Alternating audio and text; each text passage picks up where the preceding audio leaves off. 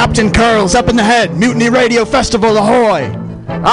Very good, Legless Joe. I'm surprised you can see from the crow's nest with no legs. It's to get ready! Crew, the festival is upon us!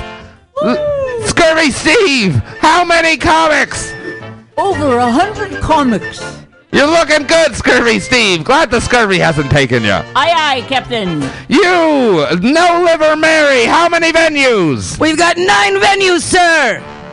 And you, boy, what's your name? Very good. And finally, 11 Fingers Sally. What about the tickets? You can find all of your tickets on Eventbrite, sir. Check out www.mutinyradio.fm. Arr! What is that? I don't know what a website is. I'm a pirate. But quick to the festival. All sails ahead. Pirate noises. Ambiance.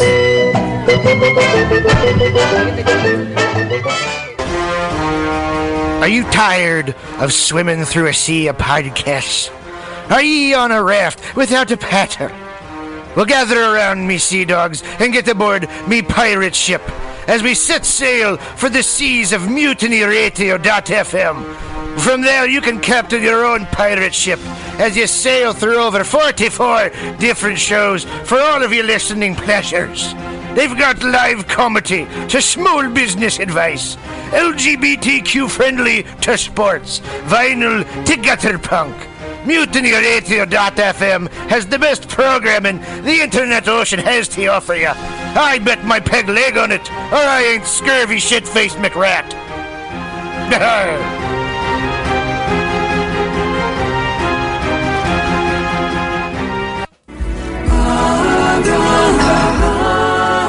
Home, Patrick, go.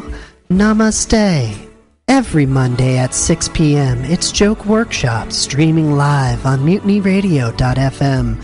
Lift the veil from your third eye on joke creation and what it...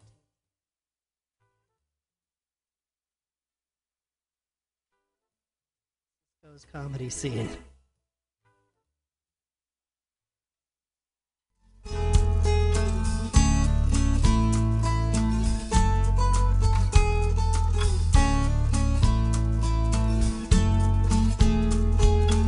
You get a fast car, I want a ticket to anywhere. Maybe we make a deal. Maybe together we can get somewhere. Any place is better. Starting from zero, got nothing to lose. Maybe we'll make something. Me, myself, I got nothing to prove.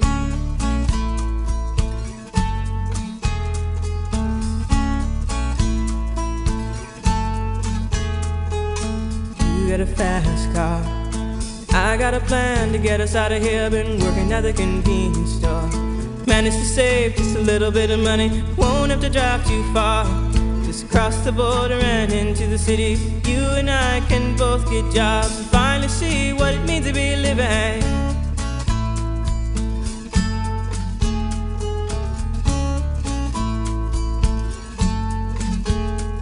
See, my old man's got a problem. Yeah, but the bottle, that's the way it is. He says his body's too old for working. His body's too young to look like his. My mama went off and left him. She wanted more from life than he could give. I said, somebody's got to take care of him. So I quit school and that's what I did.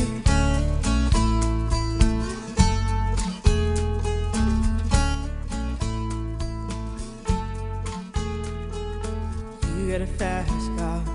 Is it fast enough so we can fly away? We gotta make a decision. Leave tonight or live and die this way.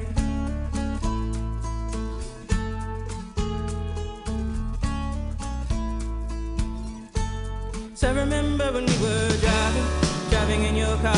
Speed so fast I felt like I was drunk. City lights day out before us, and your arm felt nice wrapped around my shoulder. And I had a feeling that I belonged. Had a feeling I could be someone, be someone, be someone.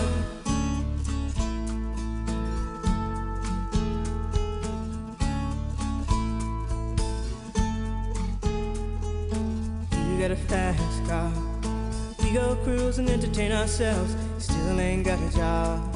Now work in the market as a checkout girl. I know things will get better. You'll find work and I'll get promoted. We'll move out of the shelter, buy a bigger house and live in the suburbs.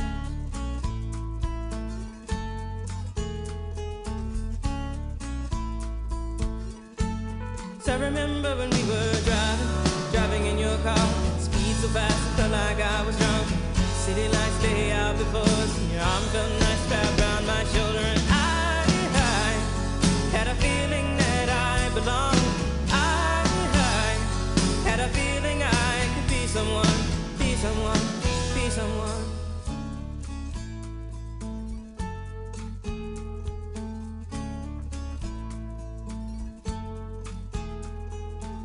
You got a fast car, I got a job that pays all our bills. Instead of drinking late at the bar, see more your friends than you do your kids. I'd always hope for better. Thought maybe together you and me find it. I got no plans, I ain't going nowhere. Take your fast car and keep on driving.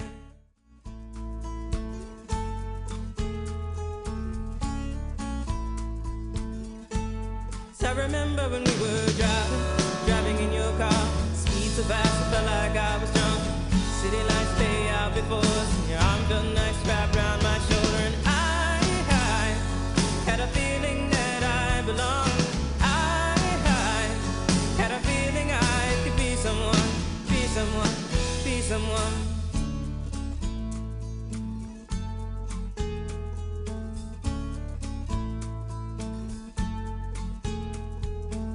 You got a fast car. Is it fast enough so you can fly away? You gotta make a decision.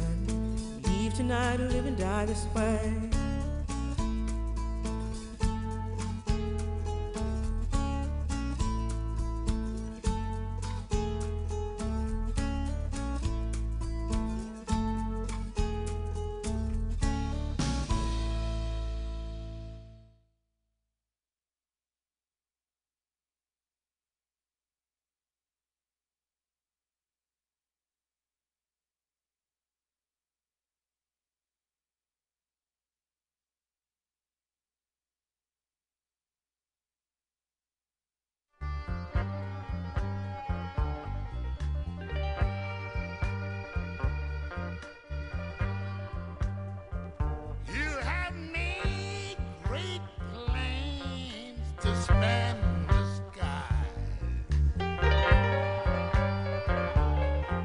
It's called acid and vapid. You gave sight to the blind with other men's eyes.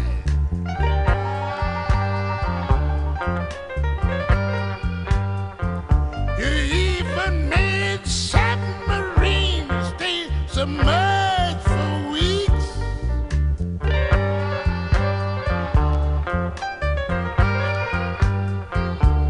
But it don't make sense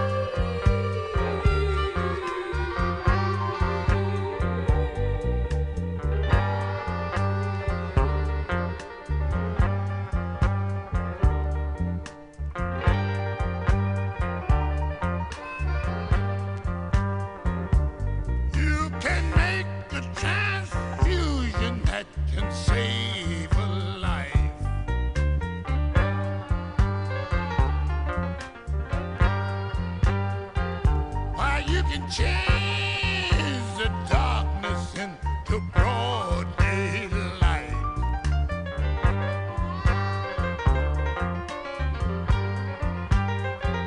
You make the deaf man hear and the dumb man speak.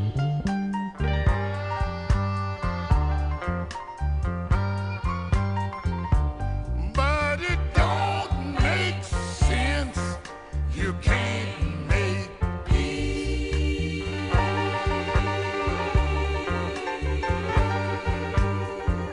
You know it don't make sense. You can't make peace. You know it don't make sense. You can't make peace. You know it don't make sense. You can't make peace. When you can't make peace. You can't make peace. When you can't make peace.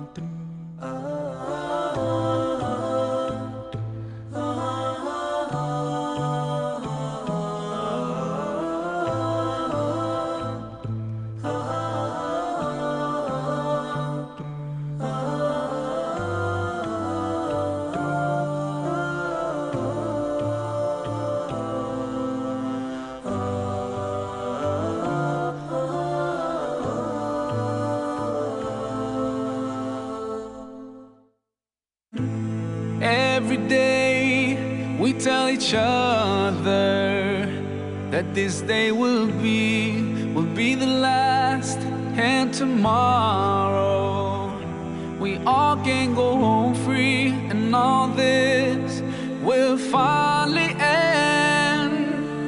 Palestine, tomorrow will be free. Palestine, tomorrow will be free.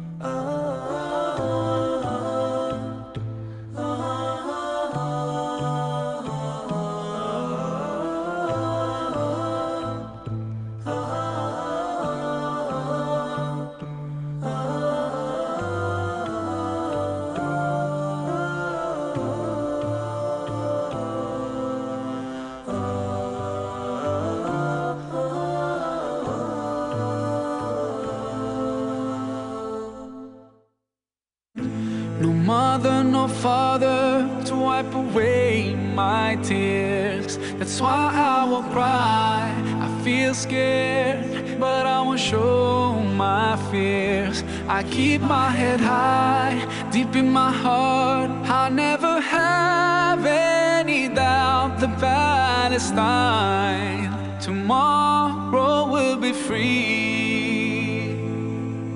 Palestine, tomorrow will be free.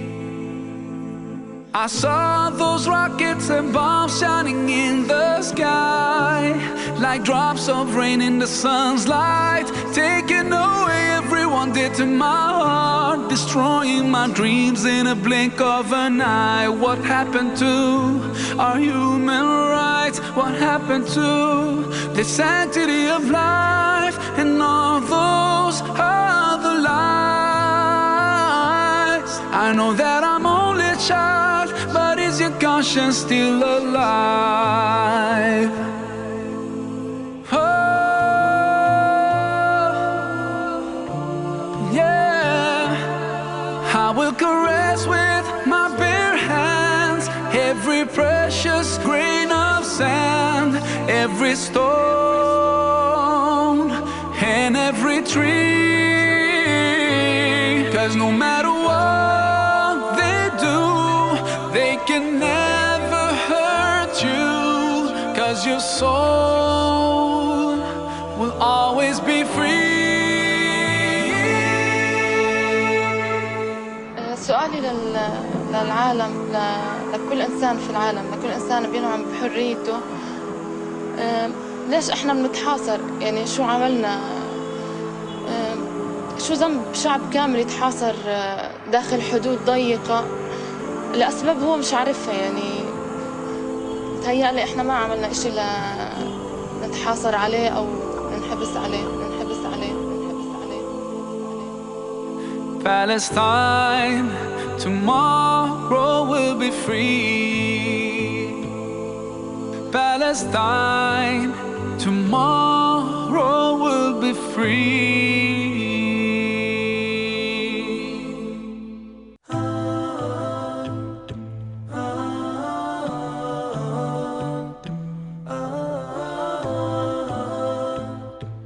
Assalamu alaikum everyone, this is your brother Maher Zain. For my latest news and updates, join me on Facebook, follow me on Twitter.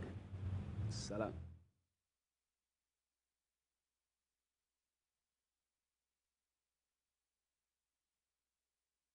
That was Maher Zain, and he sang Palestine Will Be Free.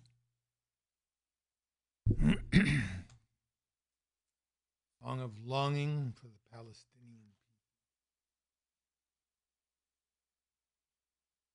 And before that, we had Willie Dixon playing my favorite peace song. And if you're getting tired of it, why can't we get tired of war and stop killing each other? Never happened, huh? But we can hope for it. Willie Dixon, you can't make peace. You can do all these wonderful things, but you can't make peace. And finally, Tracy Chapman, one of those artists, Tracy Chapman, who has her own rhythms, and she fits her songs into her rhythms and her rhythms into her songs. Beautiful song about working people in the middle of the city, working at a convenience store, hoping for a better life. Which is all of us, huh? This is the B, in case you're wondering. And I'm speaking to you from 2781 21st Street.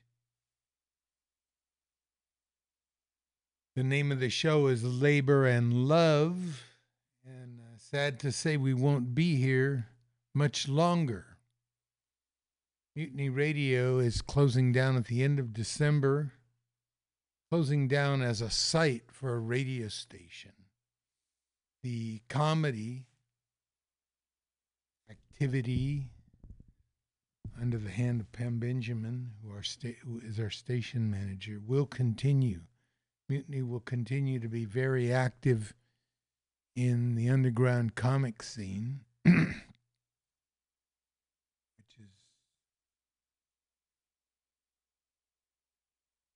Sort of what it is now. The center of the underground comic scene, anyway. That's neither here nor there. We'll have 2 or 3 more shows here for Labor and Love, and then it looks like we're moving over to Radio Valencia for the new year. But we'll see about that. Right now, let's have our show. What have we got for you today? Well, Situation Room, Radio Labor, Union Leaders. We'll hear from Sean Fain of the UAW, Sean O'Brien of the Teamsters, who was recently involved in a hassle with a senator, and Sarah Nelson of the AFCWA, the airline hostess. They'll be talking about the advantages of unionism. Have you ever wondered what it's like to, if you're a white person, if you wonder about white privilege and you wonder about what you've gotten because you're white and what someone else hasn't gotten because they're people of quote-unquote people of color. It's a nice little song called Lucky, and we'll play that. History of some Minnesota women journalists from Minnesota. And Portside, a history of the Southern Tenant Workers Union, Tenant Farmers Union. We'll touch on that, when black and white tenant farmers joined together. A Joe Hill feature. Who was Joe Hill anyway, and who was Betty Martinez? Betty Martinez recently was taken from us, and Joe Hill quite a while ago, but they're both very important to the lives of working people. And then we've got Labor History in 2 and Radio Labor. So let's see if we can want to get some of our credos. 2 or 3 things that we believe here. First is a poem by the late, great Lawrence Ferlinghetti, who founded and ran a bookstore in North Beach.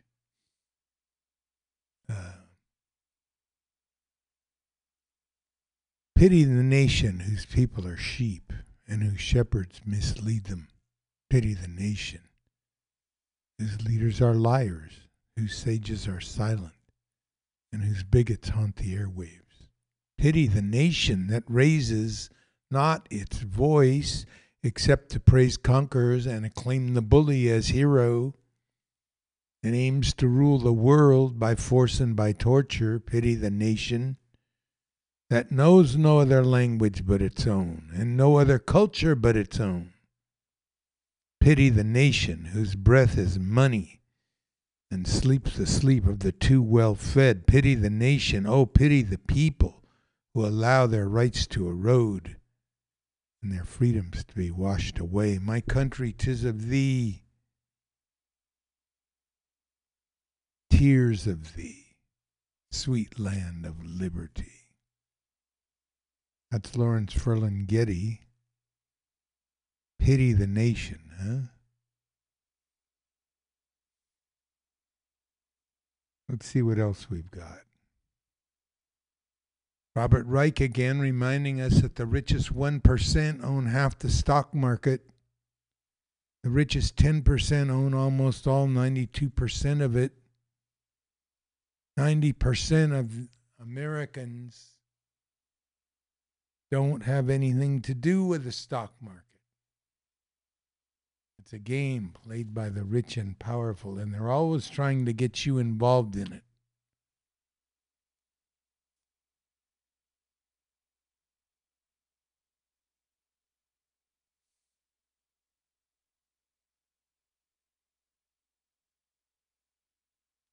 And see, this one isn't available now. Okay.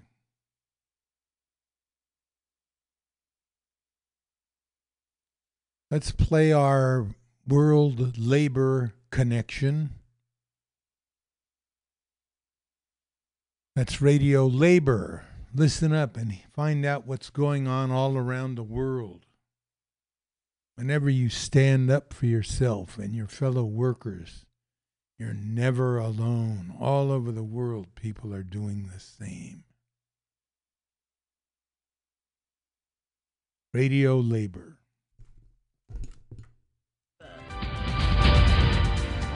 This is a Radio Labor World Report recorded on Friday, December 15th, 2023. I'm Mark Boulanger. In the report this week, Labor's reaction to the UN Climate Change Conference COP28, the need to train and decently pay teachers working with refugees, and singing, You knew our world would be in trouble as your emissions grew and grew. This is Radio Labor. I'd like to give the floor to representatives speaking on behalf of trade unions, non-governmental organizations. You have the floor. That is Ahmed Al-Jaber, the president of the United Nations Climate Change Conference, COP28. The conference was held from November 30th to December 12th in Dubai, a city in the United Arab Emirates. COP28 was organized to help the world face the climate crisis by moving away from fossil fuels. Mr. Al-Jaber is the UAE's environment minister. He is also the CEO of the Abu Dhabi National Oil Company. It was the first time that the head of an oil company was appointed to chair a UN COP conference. The decision was controversial. Another controversy was that the UAE does not permit workers to organize trade unions. This was especially relevant because one of the topics at the conference was a discussion of the fair transition for workers from fossil-based economies to ones that are greener and more sustainable. While the conference adopted some important new initiatives, the fears of attending unionists was that labor unions would not be included in the final statement. Responding to the results of the conference were members of the conference's union delegation, DJ Pohl and Dan Sherrill. Ms. Pohl is a member of the British Columbia General Employees Union in Canada, the BCGEU. She represented NUPGE, Canada's national union.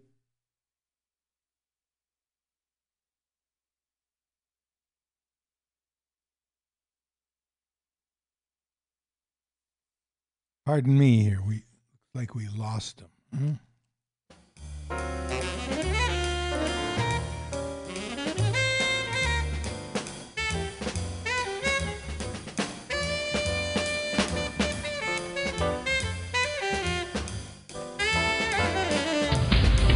This is Solidarity News on Radio Labor.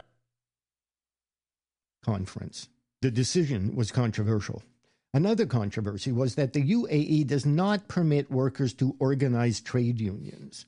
This was especially relevant because one of the topics at the conference was a discussion of the fair transition for workers from fossil-based economies to ones that are greener and more sustainable. While the conference adopted some important new initiatives, the fears of attending unionists was that labor unions would not be included in the final statement. Responding to the results of the conference were members of the conference's union delegation, DJ Pohl and Dan Sherrill. Ms. Pohl is a member of the British Columbia General Employees Union in Canada, the BCGEU. She represented NUPGE, Canada's National Union of Public and General Employees Union. Mr. Sherrill is the Senior Advisor on Climate and Energy for the Australian Council of Trade Unions, the ACTU.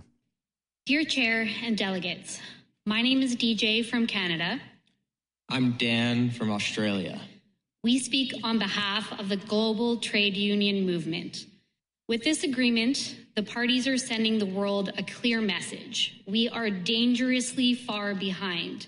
There is an enormous amount of work to do, and we still haven't committed to actually doing it. The how remains unclear. First, on the global stocktake, trade unions are calling for a just transition away from fossil fuels, and we are glad to see this imperative finally reflected in the text. But the text also includes, as referenced by many parties, many loopholes that do not inspire confidence that the parties will do what is necessary in the best interest of workers and all people. The GST acknowledges that a huge ambition gap exists to reach our 1.5 degree goal, and then it refuses to actually fill it. It's a similar story with climate finance. The final agreement acknowledges that a huge ambition gap exists, but again, it fails to fill it. Despite progress on the Loss and Damage Fund, we are still nowhere near mobilizing the level of finance urgently needed by developing countries, especially on adaptation. Mr. Sherrill from the Australian Council of Trade Unions also reported on Labor's view of the conference's conclusions. He mentions the GST, which is the global stocktake, a process which assesses where countries are in their climate change response. A GST report was part of the conference. For the first time in the UNFCCC process, the Just Transition Work Program has firmly established the recognition of labor rights, and social protection has been included under adaptation. These represent real steps forward for workers everywhere. But the GST tells a very different story. Workers and our trade unions aren't mentioned once in the document. This is not an oversight. This is suppression, and it is deliberate. There are parties here that are afraid of workers, afraid of a world in which people get paid honest wages for honest work. This isn't us begging for scraps. You need us to negotiate effective climate solutions, but also to do the actual work. Who do you think is going to build the solar panels and the wind farms and the public transit systems? Who do you think is going to care for the sick and wounded after the fires and the floods? Without the active participation of all workers, the transition will not work.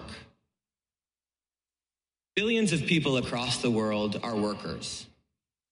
The International Trade Union Confederation officially represents 200 million of us in both the formal and informal economies in 165 countries. But we stand with every single worker in calling for a just transition to a climate-safe future that is actually aligned with the 1.5-degree goal. COP29 will be held in November 2024. A locale for the conference has not been announced yet, but the leading candidate is Baku, Azerbaijan. The economy of Azerbaijan is highly dependent on exports of oil and gas.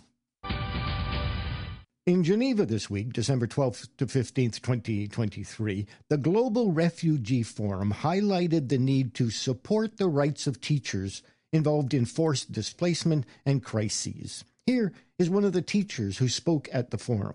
My name is Aloyo Stella Oryang, a South Sudanese refugee teacher in Palabek Refugee Settlement in Uganda. Being a teacher is the most important thing I've ever done in my life. A passion I pursued, not because of a chance, but a dream to become a teacher, to be able to serve the children and the entire community. To be there for the children, to teach them, mentor them, teach them life skills, offer them psychosocial support, and reassure them every day that one day everything would just be fine. Despite my effort, many things I cannot do. I am the only refugee teacher at my school. I teach about 200 learners in a school having a population of about 2,500 children. Out of these, 95% are refugees. How can I teach all these learners to understand reading and writing? Or how would you do it if you were in my shoes?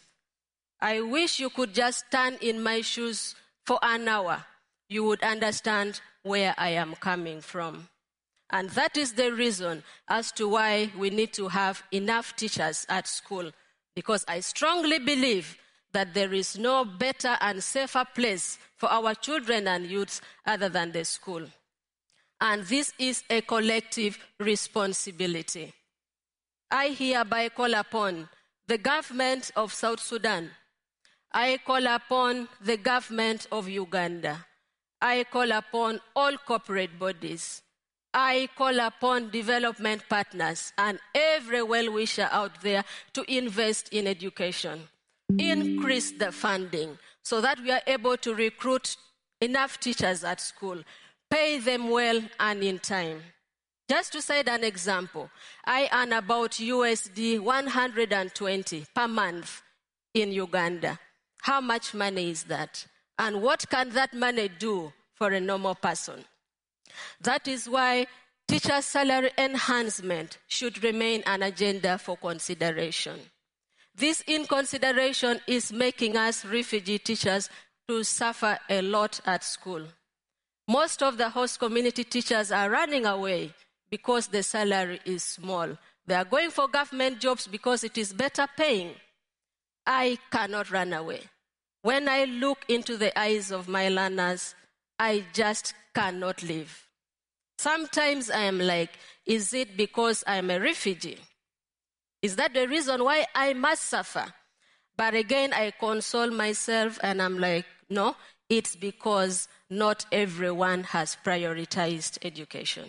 And I think that is the reason for which we are gathered here today. Teachers need continuous professional development. We need in-service training. We need capacity building so that we update and upgrade our knowledge. This is more important for refugee teachers, especially us from South Sudan. We hold a different qualification other than Uganda's. So to fit into Uganda's system, we need an in-service program.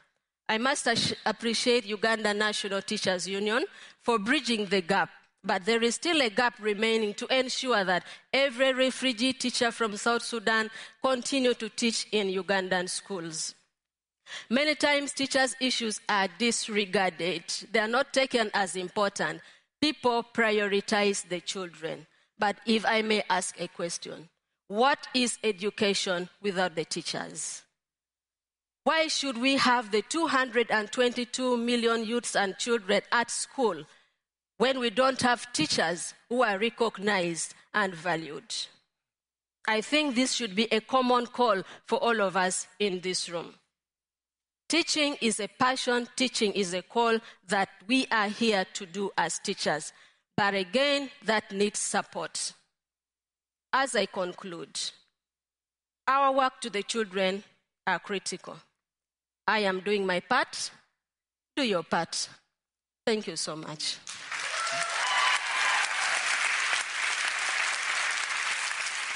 Now here is Australia's Victorian Trade Union Choir with You Knew, Grandpa, You Knew. Now global warming isn't new.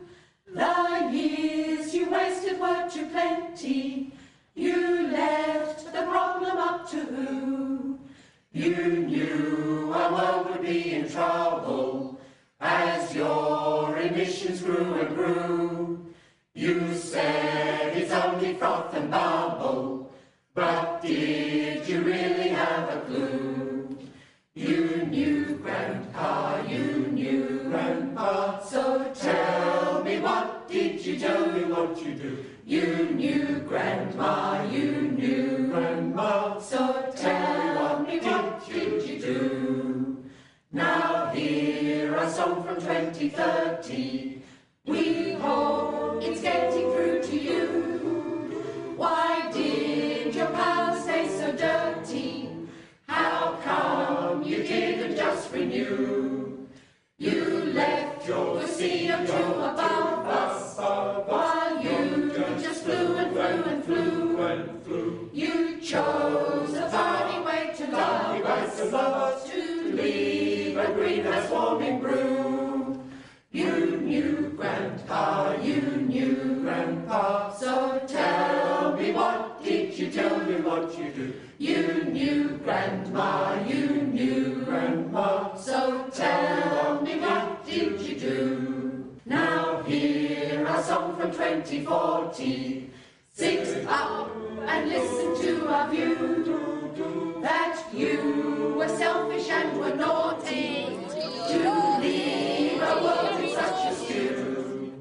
You knew the temperature was rising.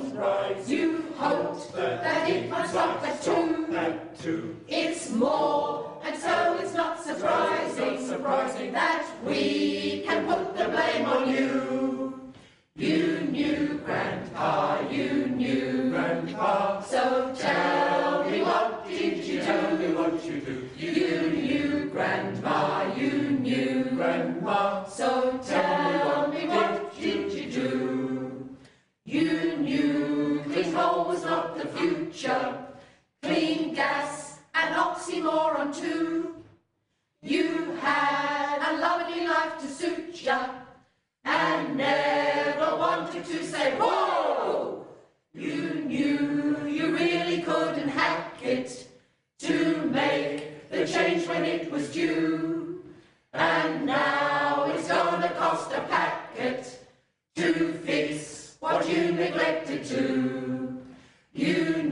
Grandpa, you knew. Grandpa. So tell me, what did you do? And that's it. Labor news you can use.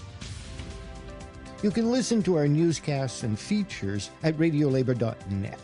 The site also features English as an additional language lessons for trade unionists. I'm Mark Boulanger. Radio Labor will be on a year-end union break until January 12th, 2024. Thank you for listening. And remember, it's all about global solidarity.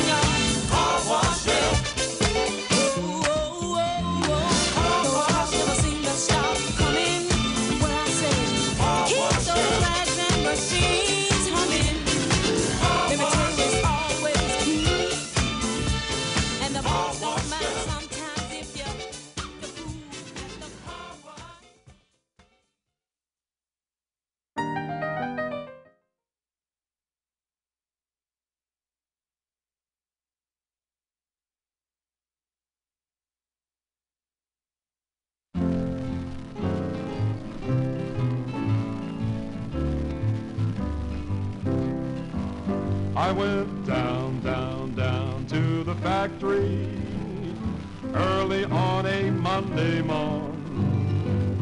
When I got down to the factory, it was lonely, it was forlorn. Couldn't find Joe, Jack, John, or Jim. Nobody could I see. Nothing but buttons and bells and lights all over the factory. I walked into the foreman's shack to find out just what was what. Looked him in the eye and I said, what goes? This is the answer I got. Well, his eyes turned red, then green, then blue, and it suddenly dawned on me. There was a robot sitting right there in the seat where the four men used to be.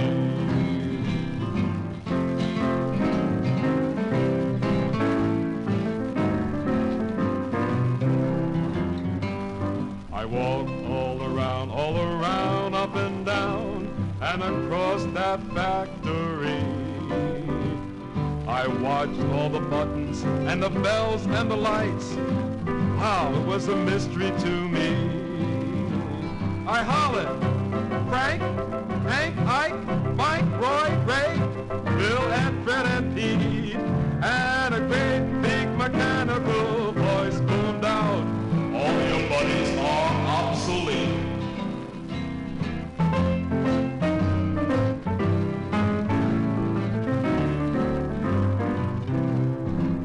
I went home to my ever-loving wife and told about the factory. She hugged me and kissed me, and she cried a little bit, and she sat down on my knee. I don't understand all the buttons and lights, but one thing I will say, I thank the Lord that love still made in the good old-fashioned way. I thank the Lord that love still made in the good old-fashioned way.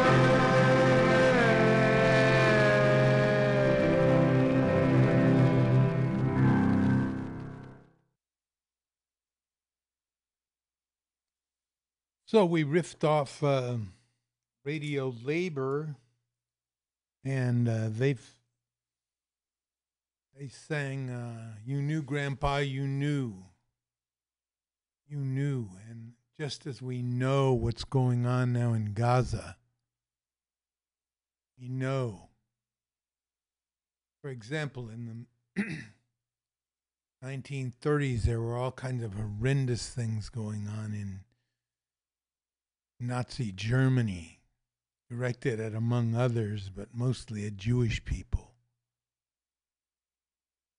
And even though sometimes things filtered out of Nazi Germany, the officials could say, oh, well, those were exceptions, those are extremists, and we're taking care of it. They could offer an excuse for what was going on so that people, say, in the United States could say they didn't know. Later on, they could say, oh, we didn't know, like the people in Auschwitz and in the towns near the death camps. They could say they didn't know, but of course they knew. The smell would tell them. But people in the United States, for example, could say, well, we didn't know. People like Lindbergh went to Germany and talked about how wonderful it was. See, we don't have that, what is it called, that excuse. We know what's going on. It's on the TV, it's on the news, it's on every night.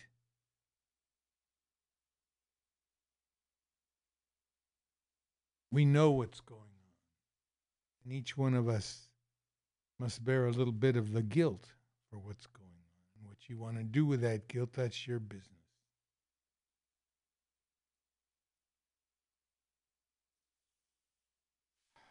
Anyway, it's a very hard situation. So we had You Knew, Grandpa, You Knew. And then we had the car wash from Rolls-Royce from the 80s, I think, about people working at the car wash and having dreams, like Tracy Chapman sang in the opening song today. A chance to be someone. And finally, Robert Carey, a song from the 40s, I believe, about automation. And automation is showing itself now in almost every industry, coming across as AI. Hey, what's going to happen when people are thrown out of their jobs? Where are they going to go? Well, they'll go to the street corner. They'll swell the ranks of the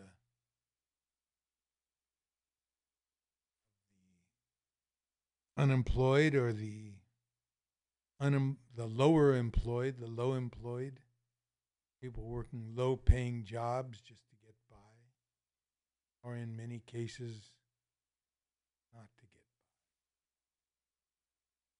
Struggle. And it's coming.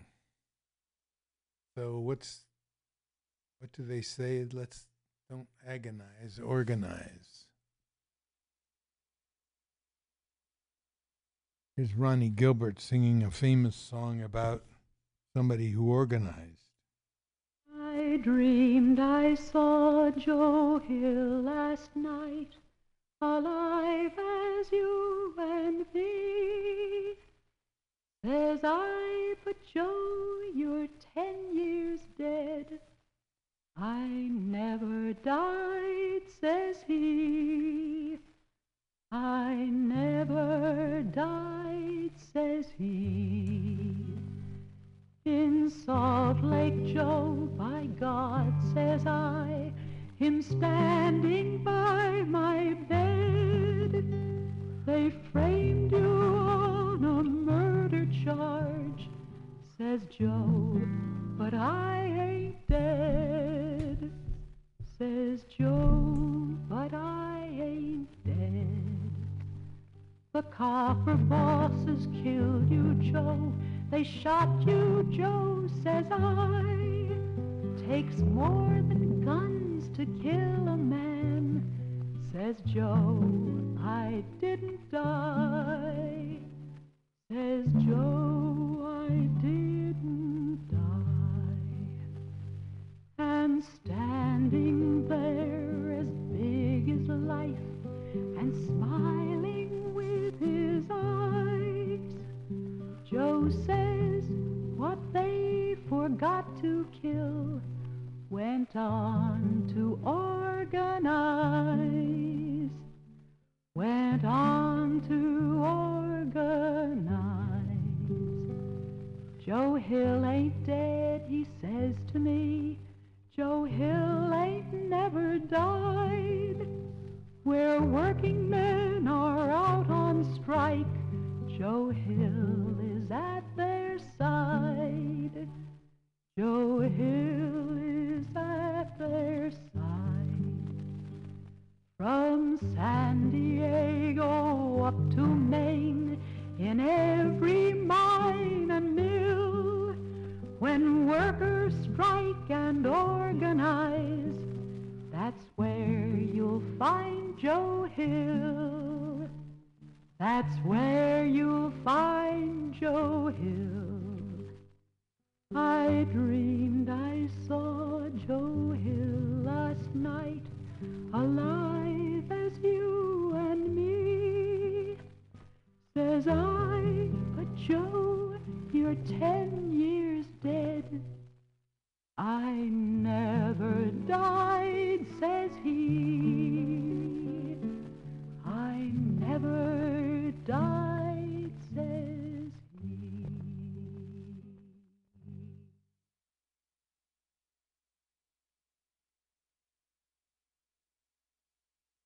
Joe Hill, I mean, we've been trying to get the Joe Hill story on here for months. Okay, let's see what we got here for Joe Hill. A short biography, and if you're wondering, who is this Joe Hill, listen up. Edition. I'm Susan Stamberg. 75 years ago today, a firing squad in Utah executed labor organizer and songwriter Joe Hill. I dreamed I saw Joe Hill last night, alive as you and me. Joan Baez sang Joe Hill's story at Woodstock. Tonight in Salt Lake City, the story will be told and sung again as labor activists, death penalty opponents, and civil libertarians gather at the site of Joe Hill's execution. NPR's Howard Burkus reports Joe Hill's life and legacy are still debated. Joe Hill died here at a spot that is now a green lawn in a Salt Lake City park. In 1915, this was a prison yard. Joe Hill was bound and blindfolded here. A paper target was pinned to his chest. Hill had been tried, convicted, and sentenced to death for the murders of a grocer and his son. Tens of thousands of people around the world came to Hill's defense, including Helen Keller, President Woodrow Wilson, and the Swedish ambassador. Hill was a Swedish immigrant. They all claimed that Hill was convicted on flimsy circumstantial evidence. He was a victim, they said, of the copper barons, their hired thugs, and other union busters. The important thing to remember about Joe Hill is that he was killed for writing songs. He was killed for telling the truth.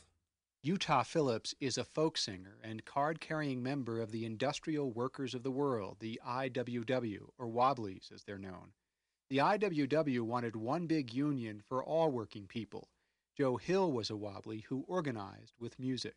That's why they killed him. They figured that out, that if everybody belonged to one big union, you could have a general strike that would last about half an hour. That terrified the magnates, the bosses, terrified them, you know. There is power in a band of working folks when they stand hand in hand. That's the power that must rule in every land. One industrial union brand.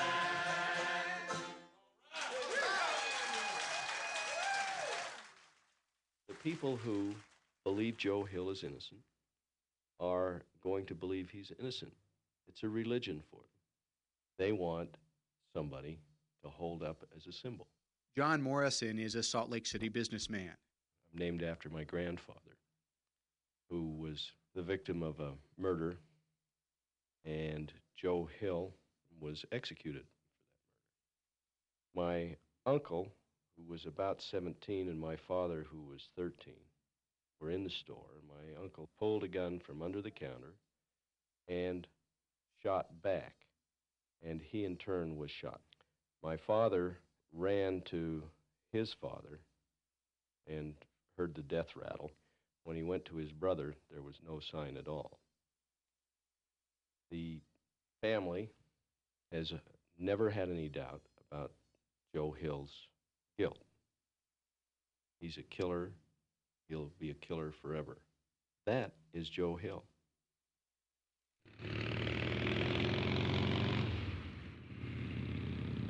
The Morrison family's grocery store was on the Salt Lake City street corner 75 years ago. A Mexican restaurant now stands in its place. The Morrisons are so certain about Joe Hill's guilt because his clothes matched those of one of the robbers, and he was treated for a gunshot wound the night of the murder. Remember, John Morrison's uncle shot at the men who killed his grandfather. But no witness could place Hill in the Morrison store. There was no direct evidence that Hill was ever there. It was a weak case. It was circumstantial evidence. There was hysteria. Both newspapers at that time were almost in a frenzy, and nobody can conclusively say whether he was guilty or was innocent. Brian Barnard is a civil rights attorney in Utah who was part of the effort to commemorate Joe Hill's life and death. Barnard notes that Hill hurt his own case by refusing to explain his gunshot wound. Hill said he was shot by a jealous husband, but he wouldn't name him or the woman they fought over. Joe Hill didn't explain where he was that night and declined to take the witness stand, and the prosecutor told the jury, Joe Hill hasn't explained to you where he was, so you should presume that he was doing something wrong.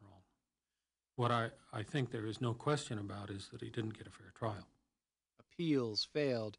Joe Hill wrote his last words. "Don't waste time mourning, organize," he said. "And could you arrange for my body to be hauled to the state line to be buried? I don't want to be found dead in Utah." His body was sent to Chicago and cremated. His ashes were sent to IWW locals in every state except Utah. 75 years later, Joe Hill is a symbol of all kinds of issues and causes and actions: the death penalty, due process, free speech, civil disobedience, sit-down strikes, union organizing, and the use of music as an organizing tool. Folk singer Utah Phillips. There were mainly immigrant workers who had never been to school, who were young. The ideas that they were being asked to grapple with were sometimes quite complicated. The job of the labor singer was to take those complicated ideas and boil them down to language that everybody can understand. They bullied and oppressed us, but still our union grows. We're gonna find a way now, shorter hours and higher pay now. We're gonna win the day now, where the Fraser River flows. And then he was also good on taking hymns. He used humor, sarcasm.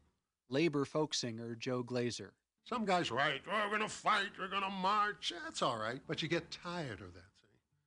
And Joe Hill, he said, "You will eat by and by in the glorious land in the sky. Work and pray, live on hay. You get pie in the sky when you die." That's a lie. Join the Wobblies, you get pie in the stomach right here on Earth. Joe Hill's fame today may be due more to the songs written about him than the songs he wrote himself. The best-known biographical tune was first sung in 1936 at a summer camp for leftists in upstate New York. "The copper bosses killed you, Joe. They shot you, Joe, says I.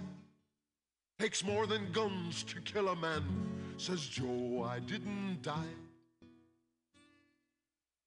Says Joe, I didn't die."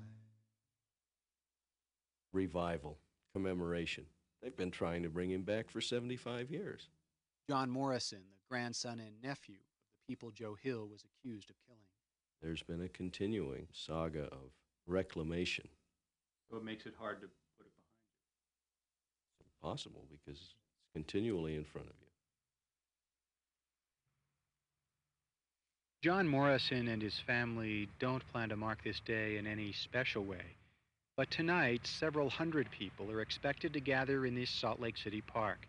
This is where Joe Hill faced a firing squad 75 years ago. Candles will flicker in the darkness tonight. A few speeches are planned. Joe Hill certainly never imagined what his stop in Utah would bring. He simply sought work in Salt Lake City on his way to Chicago. Now people sing about him as hero, symbol, legend, and martyr. I saw Joe Hill last night, alive as you and me. Says I, "But Joe, you're 10 years dead." "I never died," says he. "I never died," says he.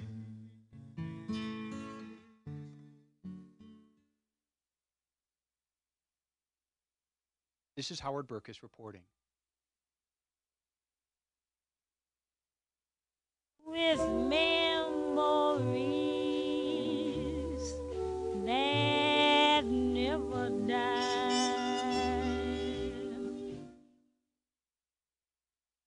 Listen to a little Billie Holiday and we'll come back on the other side. Stay tuned. There's no one could be so sad. With gloom everywhere, I sit and I stare. I know that I'll soon go mad in my solitude. I'm praying, dear Lord above, send back my love.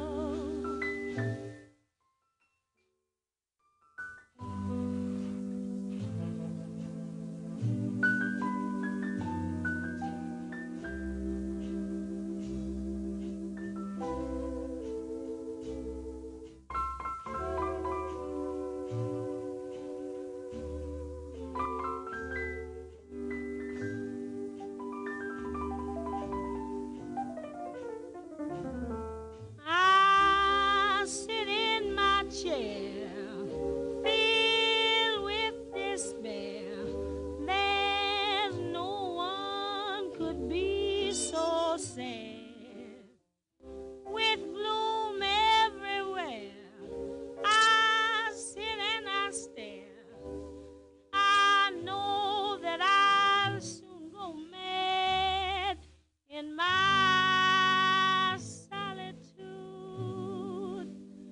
I'm praying,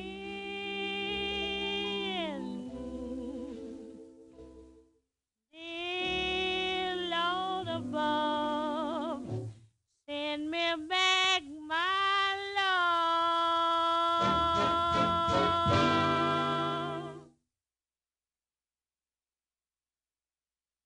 Okay, there's Billie Holiday, and I want to play now a Hanukkah song. And note that there is no religion more dedicated to justice and to wisdom and to peace than Judaism. So the fight now is not about Judaism, it's about Zionism, which is a whole different thing. The fact that Jewish people deserve a state because of what's happened to them in the past. And it's horrific what happened to them in the past. It's horrific what Hamas did, kidnapping people and killing people indiscriminately. But Judaism impels people, compels people to seek justice, and that includes justice for Palestinians.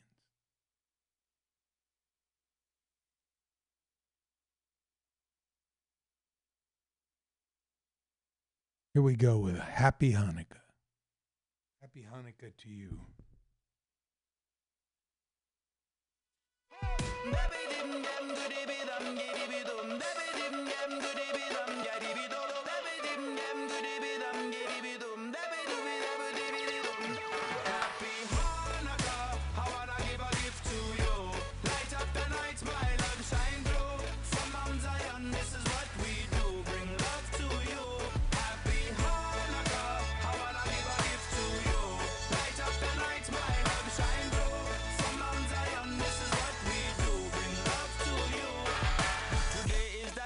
Tonight is the night, sunset, twilight, head back, come along, take flight.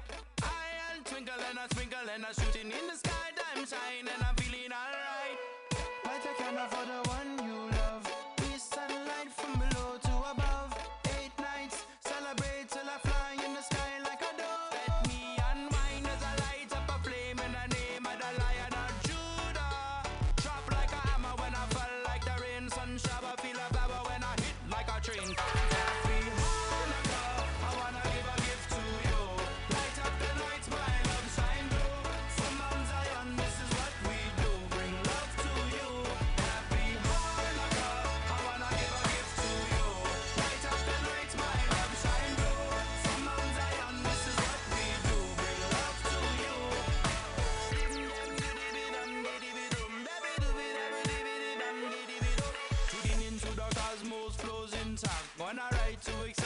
Fighting back into time with the divine. It's a battle through your spine. It's a battle from the ancient line. Son of King David, Maccabee till the end of time. You're my light in this hardest time. Yes, you bring peace to my mind. Won't you please let me unwind as I light up a flame in the name of the Lion of Judah. Drop like a hammer when I fall like the rain. Sun shower, feel a power when I hit like a train. Happy Hanukkah, I wanna give a gift to you. Light up the night, my love shine through. From Mount Zion, this is what we do. Bring love to you. Happy Hanukkah, I wanna give a gift to you. Light up the night, my love shine through. From Mount Zion, this is what we do. Bring love to you. Celebration, get your hands up high. Get your hands up high. Celebration, get your hands up high. Get your hands up high. Celebration,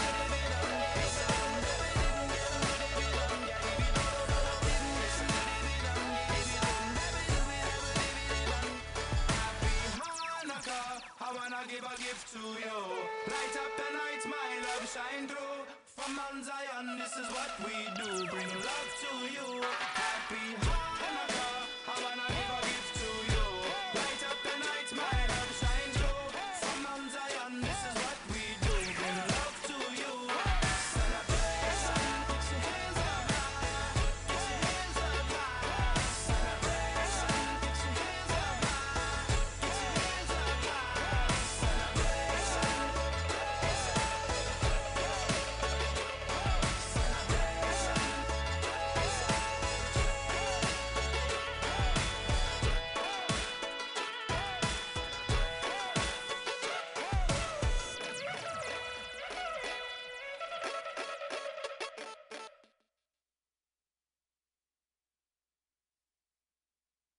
That was Matisyahu singing Happy Hanukkah to you.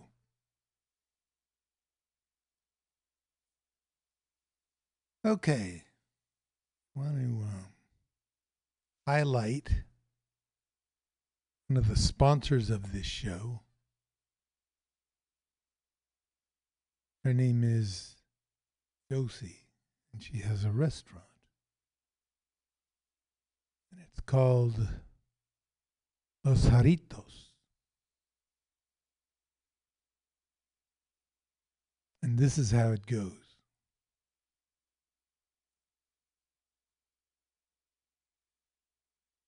Starts out with a saying.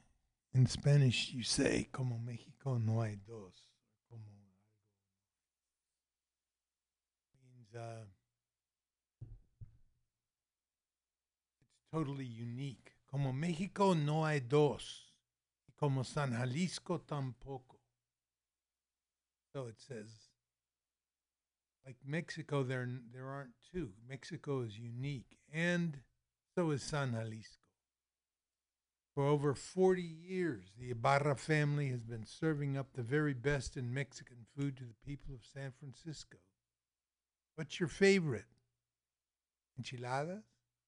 Tacos? Chilaquiles? The ultimate in birria?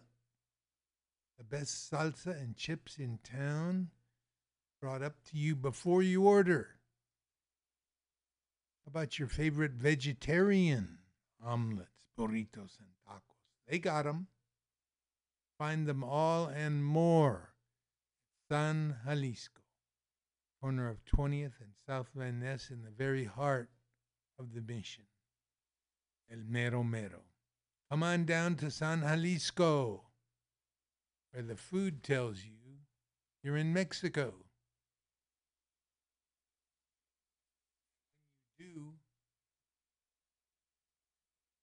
When you do go to San Jalisco, please tell them that you heard about it. Radio on Labor and Love with the B.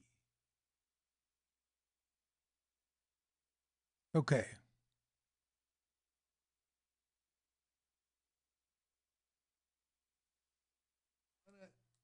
About a person now that I had an organizer, towering figure in politics of social justice,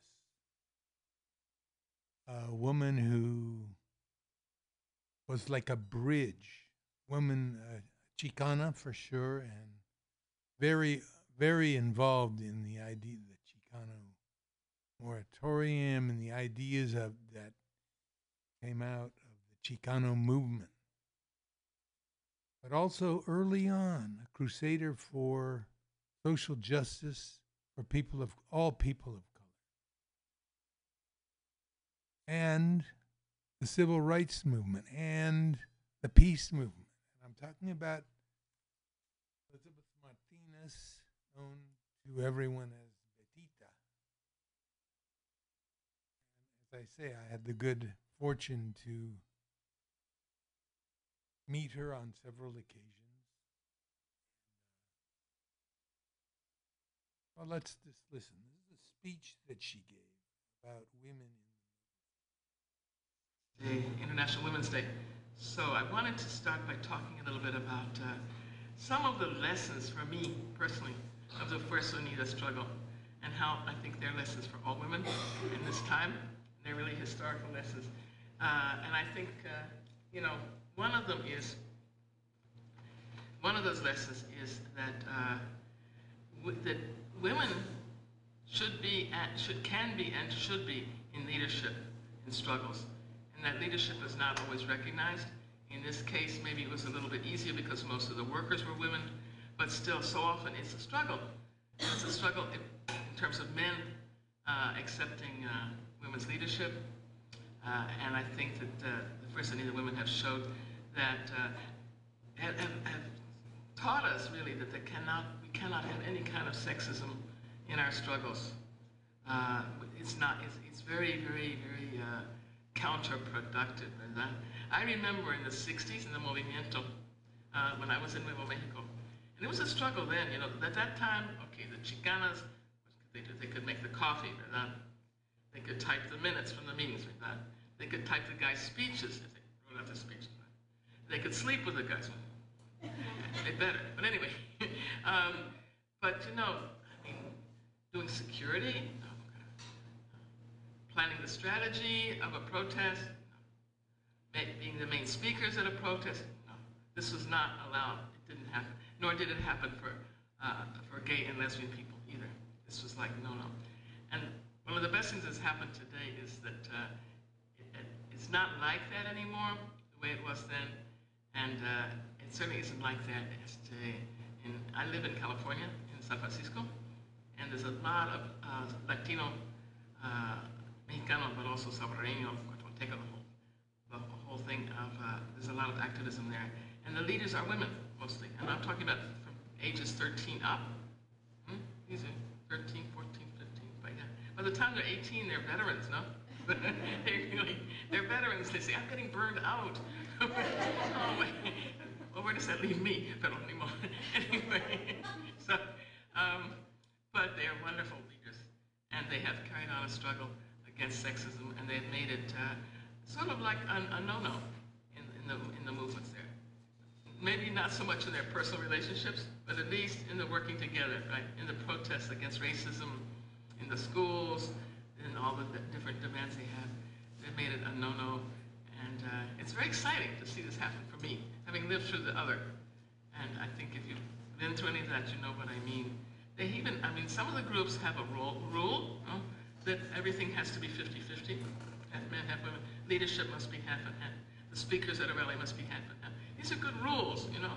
I mean, it's okay to be a little rigid about some things when you're fighting millennia, no? Millennia of oppression. Little rules is fine now and then. So, but I think for me, the slogan of Fuerza Unida, La Mujer Luchando, El Mundo Transformando, has always been one of my most favorite. And I've tried to pass it on to some of them also, because that's what we're trying to do, all of us. I think another lesson for me from Fuerza Unida has been that you can do a lot even if you don't have very much formal education to start with. You can do a whole lot. And I think we've seen in Fuerza Unida women who might not even finish high school, you know, become leaders, learn skills, technology, todo eso, and moved on, and not been convinced that they were forever, you know, that they were inferior because of lack of formal education. And that's so important, I mean. Because a lot of times, you know, not only are we women, but also we didn't even get through college, you know, like high school. And I worked in Nuevo Mexico with a lot of putting out a newspaper, no? El Grito del Norte. It was kind of a radical movement newspaper. Most of the women working on it were high school graduates at best. I think we had one lonely college graduate somewhere. But, you know, we were transformando that mundo. They were making it happen también. And I think that another lesson for me is the importance of watching out for movidas, from the the people you're fighting against, the opposition, to win over public opinion, to convince people that, oh, we're really nice guys, look at all the things we're doing for people. And I think certainly Levi Strauss is a champion, no? In that game. Trying to convince people how liberal they are and their labor policies, with generous separation packages they offer and all that. And so we have to watch out for being confused, no? And being won over by the arguments of a lot of people who really are not on our side. And I think about that sometimes today, even here on a different way, because you have a Bush in this state. A human Bush. Human Bush, yeah. You have a Bush in this state who's trying to convince all the Mexicanos that he really loves us. So, in some ways it's harder to deal with that than it is with Pete Wilson in my state, who at least was an openly piggish, racist, you know, everything.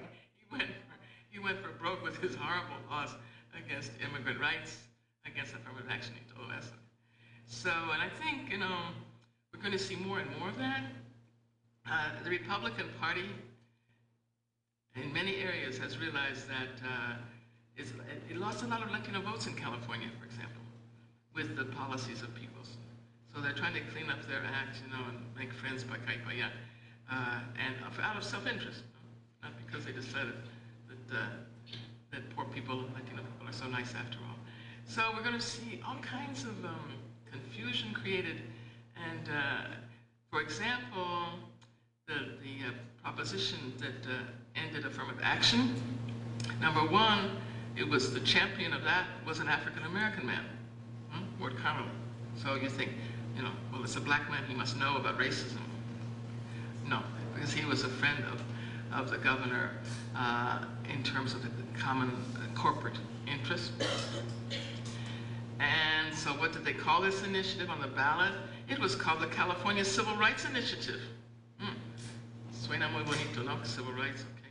But what it did was, it was pretending that affirmative action was hurting the civil rights of men and white people in general. So they call it the Civil Rights Initiative. So we're going to be up against a lot more of these tricks, Imasi. And again, I think that First Anita stands as an example of not letting those tricks be bought, not believing all the goodies that are supposedly being offered to us. And finally, and in some ways this is the biggest lesson of all, I think, is that I think First Anita made it very clear in their work, in their situation, that the enemy, it isn't white people. It isn't even just men. It's a whole sistema which exploits people, and that's what Levi Strauss represents. And it's a sistema that is the capitalist system, which is supposed to be triumphant for that, and globalizing for that.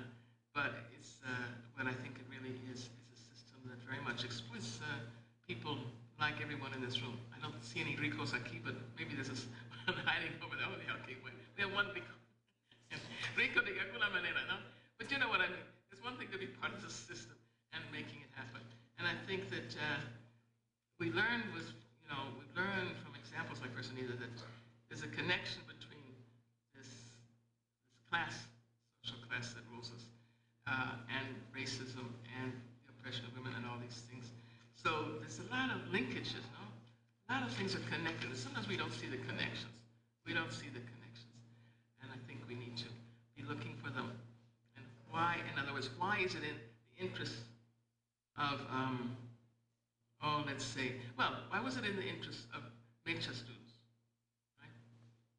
At the Palo Alto Community College to join in a demonstration protesting the killing of Matthew Shepard, a gay youth in Wyoming. There's an understanding there of the connections that we need much more understanding of why it matters and why these are human issues that we have to be fighting together. And I think those are really important lessons, because too often we say, that's somebody else's community, that's somebody else's worry, that's somebody else's oppression. And it's not, and there's that little saying from, come on, see if I can remember, it's from a long time ago, but it was from World War II, I think, and the saying was something like, they came for the Jews, and I wasn't a Jew, so I didn't do anything. Then they came for the black people, but I wasn't black, so I didn't do anything. And then they came for the women, but I wasn't a woman, so I didn't do anything. And then they came for me, and there was nobody left. So.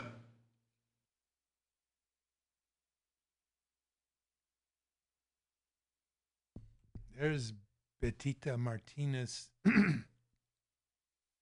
a profound point of view speech. Like I say, she was involved in several movements.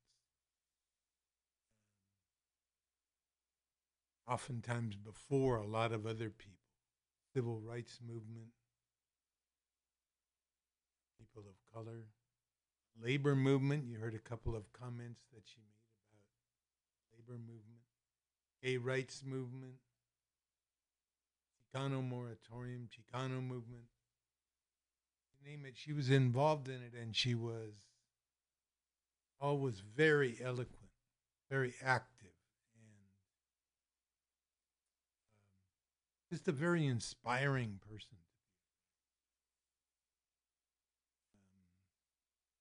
Died a couple of years ago,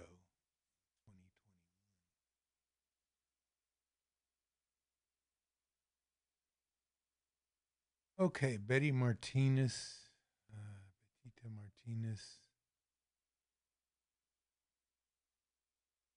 And I wanted to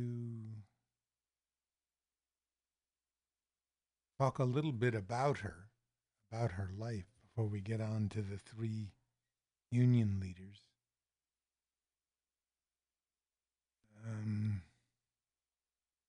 She was born in Washington, D.C. Her father was secretary in the Mexican embassy. Her mother taught advanced high school Spanish. In 1946, she graduated from Swarthmore College, the first Latina to do so.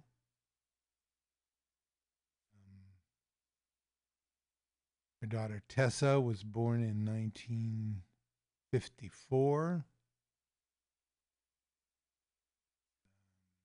She worked in New York for the United Nations. She was involved with Beverly Axelrod, a famous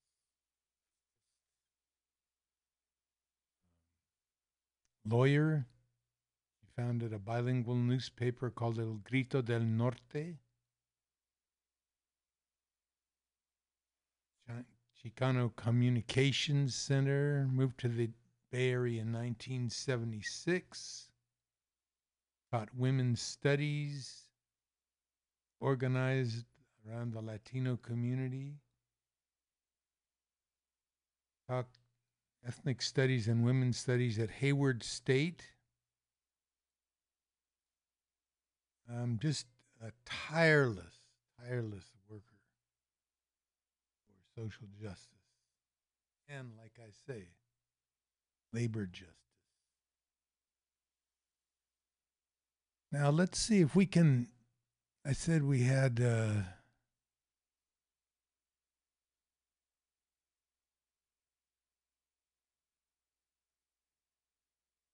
here's a labor leaders, leader of the Teamsters, leader of the United Auto Workers, leader of the airline hospitality workers.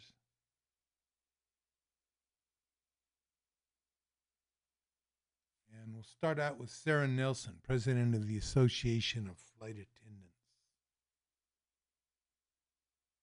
Who can't make a living wage and are actually sleeping in the gate areas because they are working around the clock, shifts around the clock, and sometimes different jobs at that airport. That makes all of us less safe. They also cannot live near those airports because they are usually in major metropolitan areas and they're having to take transportation, sometimes 3 hours back and forth, so they don't even have time to go home between those shifts. So we've got to raise the standard for all of the workers. It's about safety, it's about security, and it's about basic dignity at work. There's standards that are put in these companies, that productivity standards that are not attainable.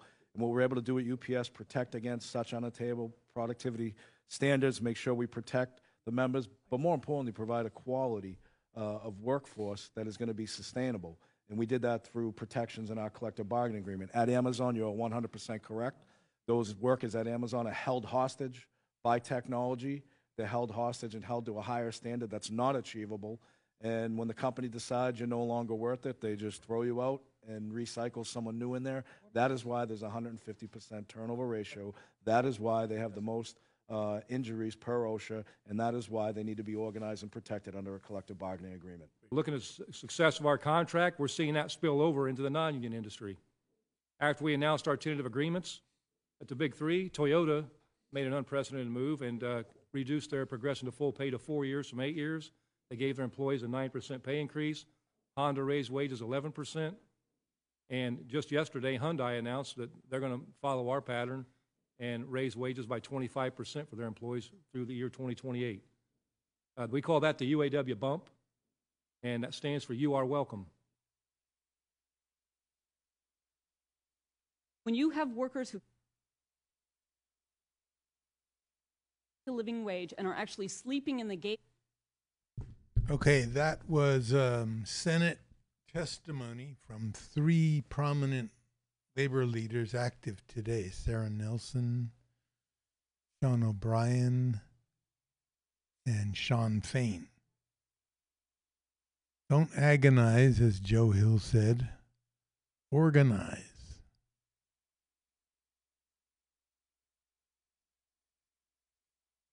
I want to play a song now. This is a song I heard last week, and it exposes something we call white privilege. Okay, white privilege, and white privilege for some people means unprivilege for others. This guy Eric Kilburn sort of goes down the list of how white people have a privilege they're often not even aware of.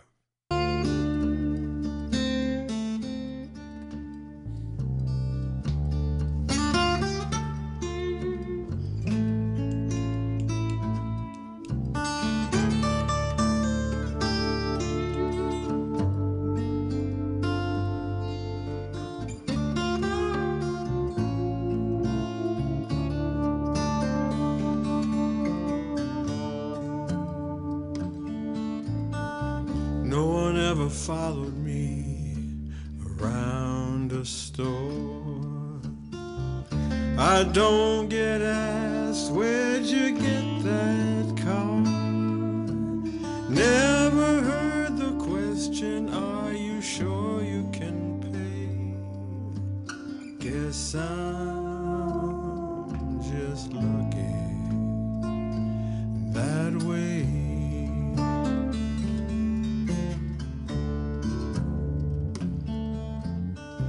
Never been praised for how well I speak. I don't get asked, what do white people think? Don't know what it's like to wake up angry every day. I guess I'm just lucky that way.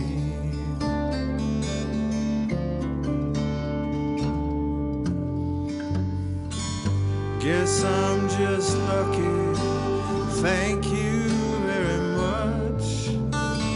Everything's just ducky, I'm just such a lucky.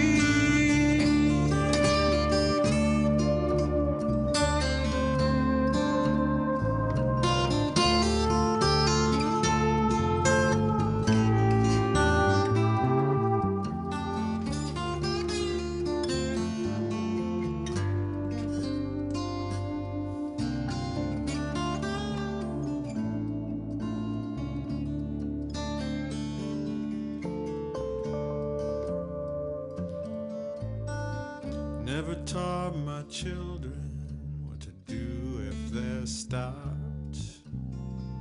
They never learned to be afraid of cops. Both hands on the wheel, son, remember to pray.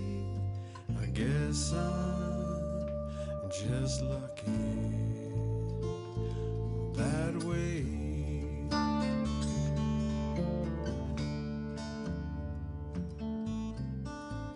Never felt a pistol up against my back. Never felt a knee upon my neck.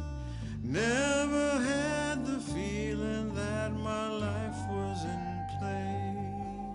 I guess I'm just lucky that way.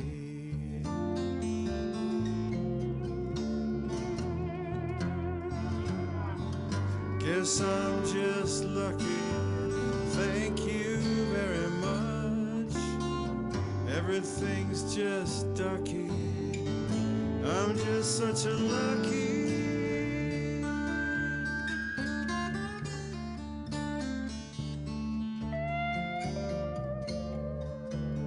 Guess I'm just lucky that way.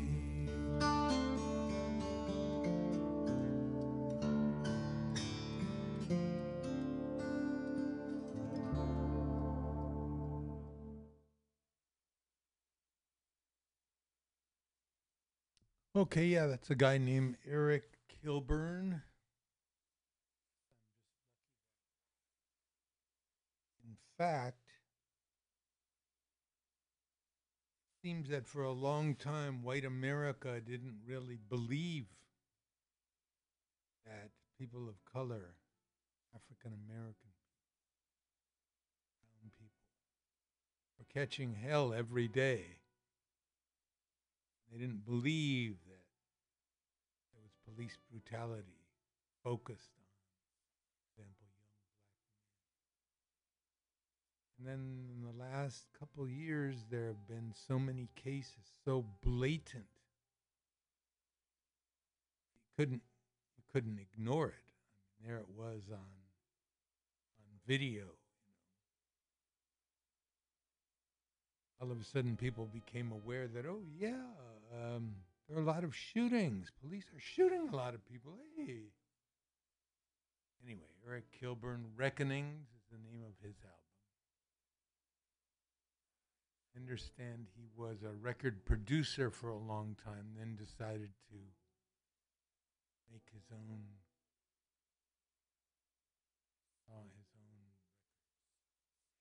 How about Labor History in 2 from the Rick Smith Show?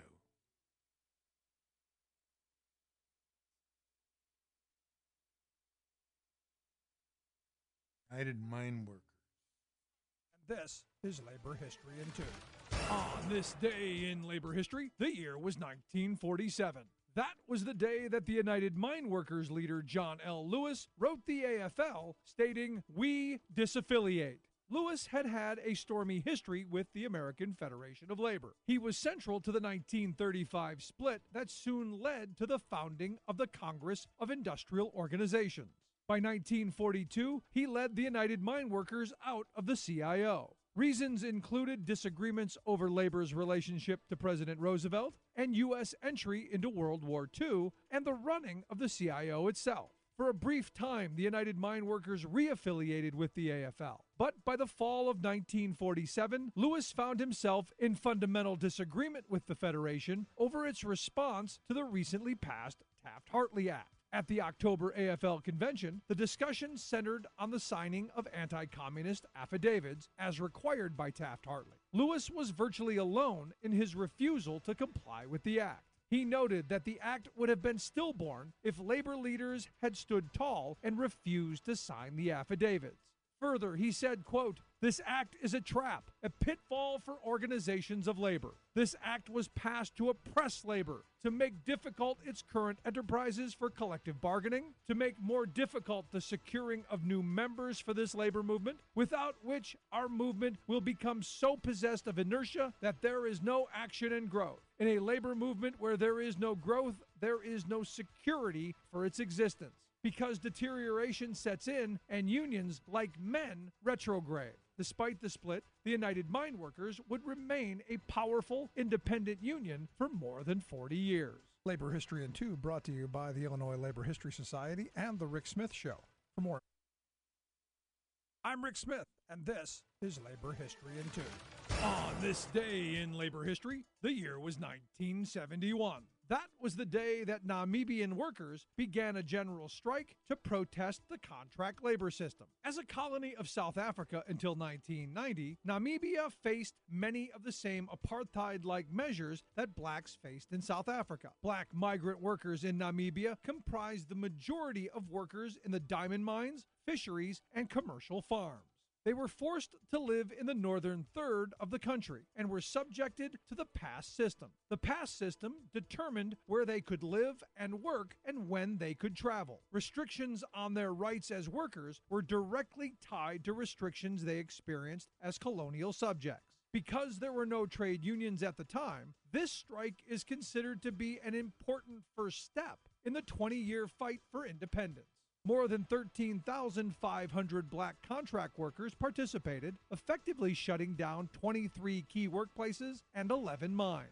The indigenous Ovambo and Kavango workers demanded the right to choose jobs and contracts, to bring their families to distant work locations, a new pass system, and increased wages based on work type, not skin color. In her book, Labor and Democracy in Namibia, Gretchen Bauer says that while workers did win wage increases, the pass system remained largely intact. Employers were angry that workers now had the right to bid on jobs, quit at will, and receive holiday bonuses and leave pay. Workers were upset that they were still subjected to restrictions of movement and arbitrary arrest and detention. But the strike began the long process of eroding the pass system, contract labor, and second-class citizenship for the indigenous workers of Namibia. Labor History in 2 brought to you by the Illinois Labor History Society and The Rick Smith Show.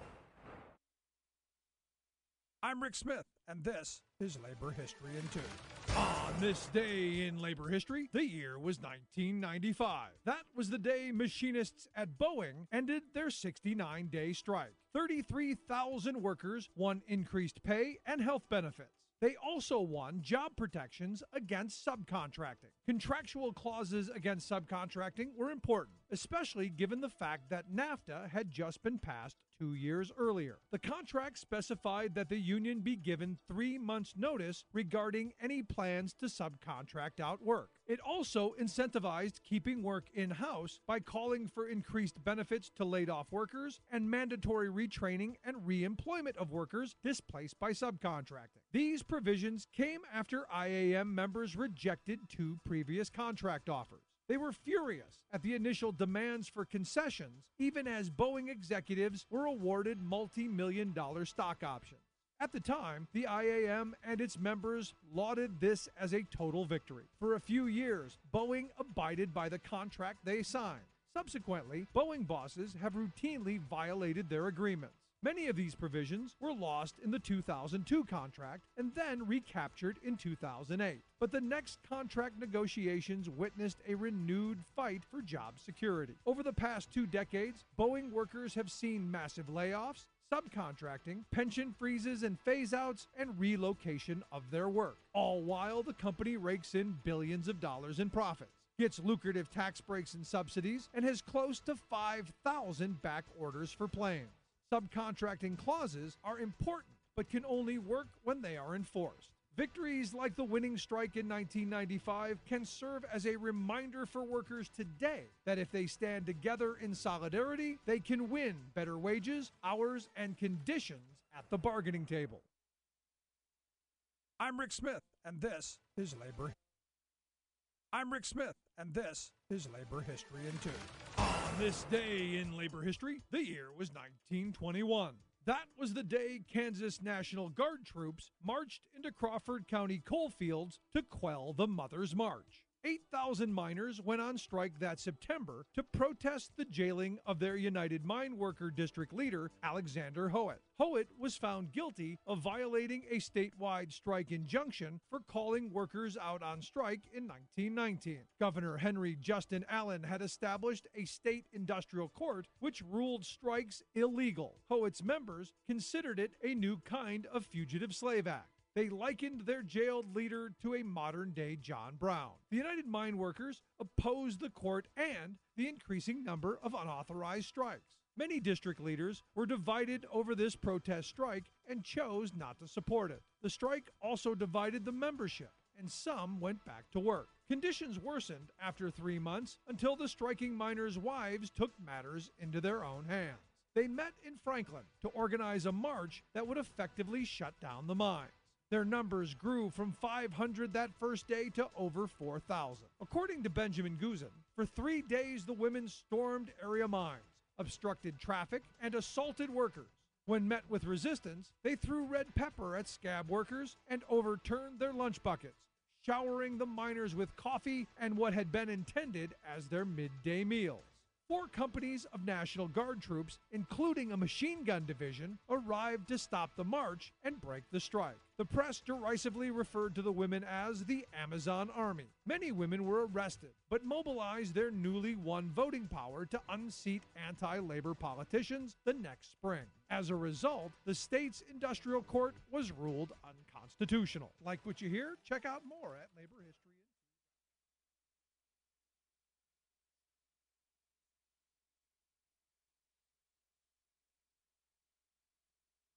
There's Rick Smith with his labor history.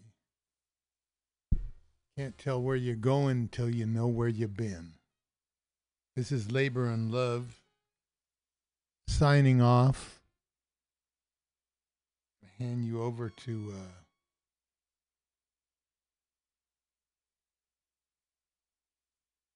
flat black plastic.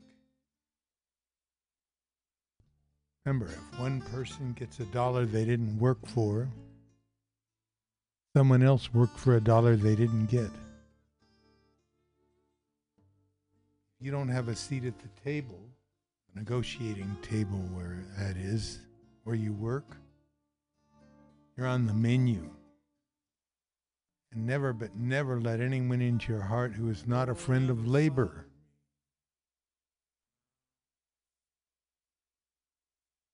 It's only a waste of time.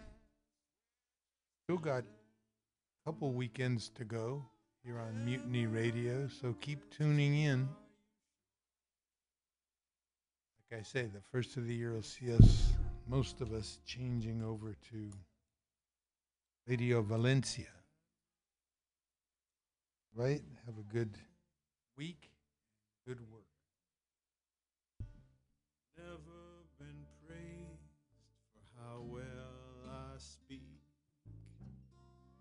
I don't get asked, what do white people think?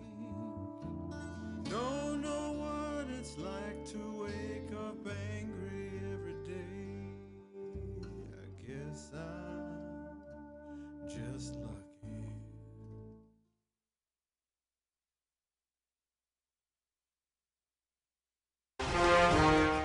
Are you tired of swimming through a sea of podcasts?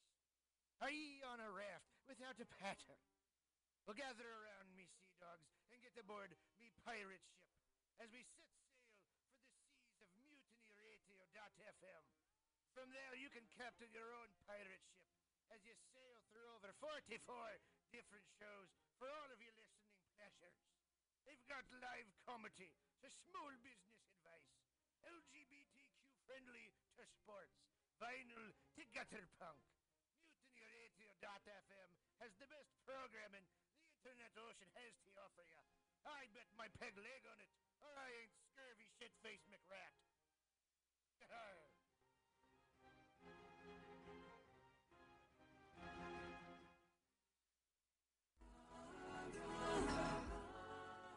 Home, Patrick, go. Namaste. Every Monday at 6 p.m. It's Joke Workshop, streaming live on MutinyRadio.fm. Lift the veil from your third eye on joke creation and what it takes to be a stand-up comic in the 5 shakasanas of San Francisco's comedy scene. This all-ages open mic invites pre-sign by Venmoing $2 to $5 at Mutiny Radio. Join us live for a small and special audience at the Mutiny Radio Studio and Gallery Performance Space, 2781 21st Street at Florida Street in the deep, deep, deep Mission. Every Monday at 6 p.m. Does my ponytail look cool? Thank you. Namaste. Tuesday used to be the most unlikely night for fun. But every week at 6 p.m., come to OMG's Tuesday Open Mic. And see comics work out new material for free! For free! Get your Tuesday night party on with 2-for-1 well drink specials during the 6 to 8 p.m. show. Check out Eventbrite to reserve your free seat every Tuesday, 6 p.m. At OMG on Savory 6th Street. Savory 6th Street. Show up to go up!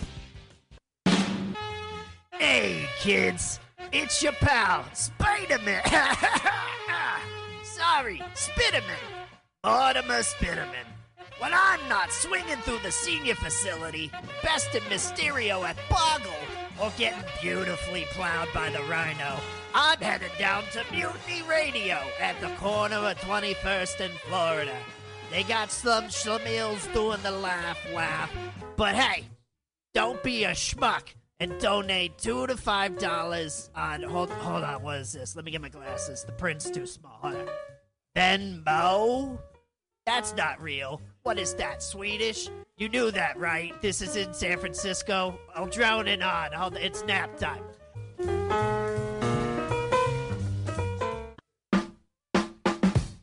Weekly comedy at the best neighborhood bar in the city.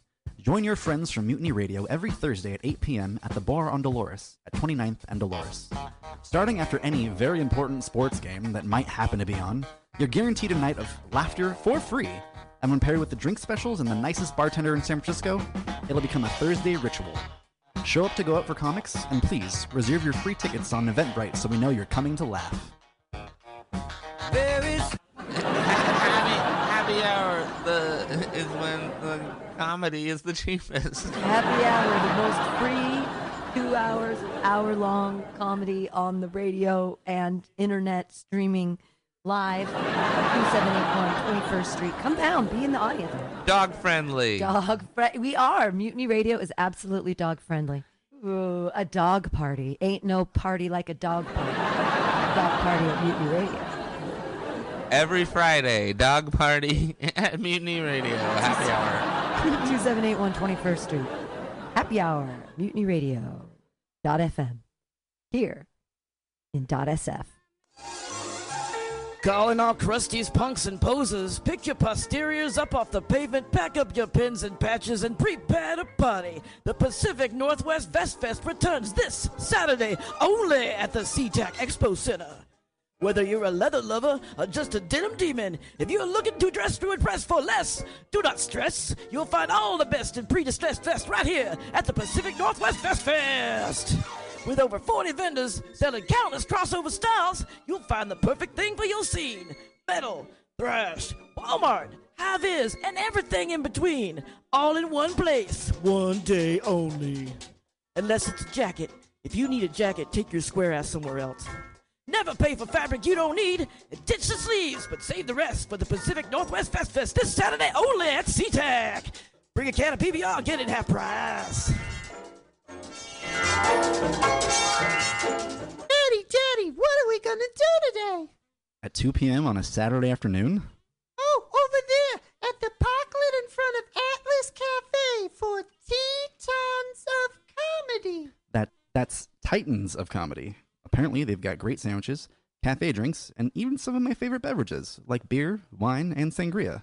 All the things I drink to forget your mother. My new Uncle Blake says you smell like a brewery. What did I say about interrupting me? Anywho, right here on 20th and Alabama in the Deep Mission, paired with tasty comedy from Bay Area's favorite comics.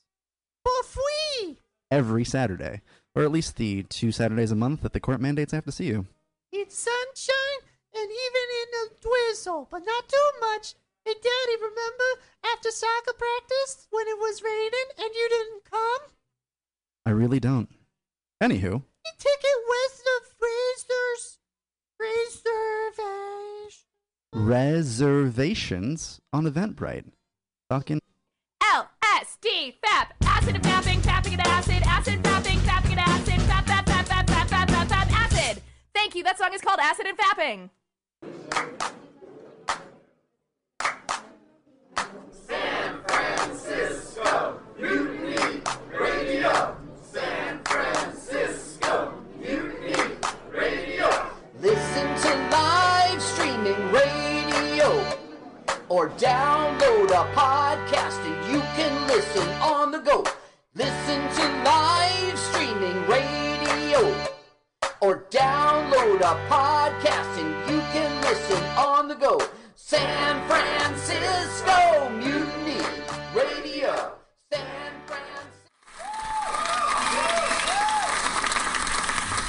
I was just leaving the theater. Cadillac, convertible, 1969 gold Cadillac with the white interior. I drove it up here. And I started to do some thinking. Around in it on the freeway, and I'm having a really, really good time. Flat black just classic. smoking big spliffs and cruising Saturday that noon to Cadillac 2. on the freeway. It's good feeling, I am I'll a tell total you. fraud Can I say?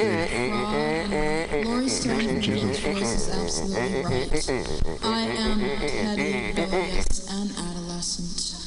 And I will cut the Hello, Blake. shit. Henry, yeah, Charlie here. Yeah, I have a report here, Henry, from your chief nurse, Major O'Houlihan. She makes some accusations, Henry. I find pretty hard to believe. The dude minds,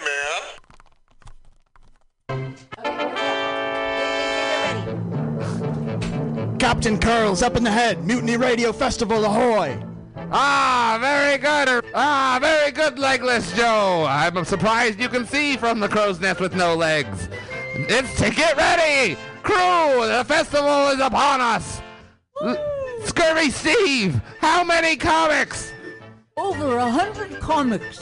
You're looking good, Scurvy Steve. Glad the scurvy hasn't taken you. Aye, aye, Captain. You, No Liver Mary, how many venues? We've got 9 venues, sir. And you, boy, what's your name? Very good. And finally, 11 Fingers Sally. What about the tickets? You can find all of your tickets on Eventbrite, sir. Check out www.mutinyradio.fm. Arr! What is that? I don't know what a website is. I'm a pirate. But quick to the festival. All sails ahead. Pirate noises. Ambiance.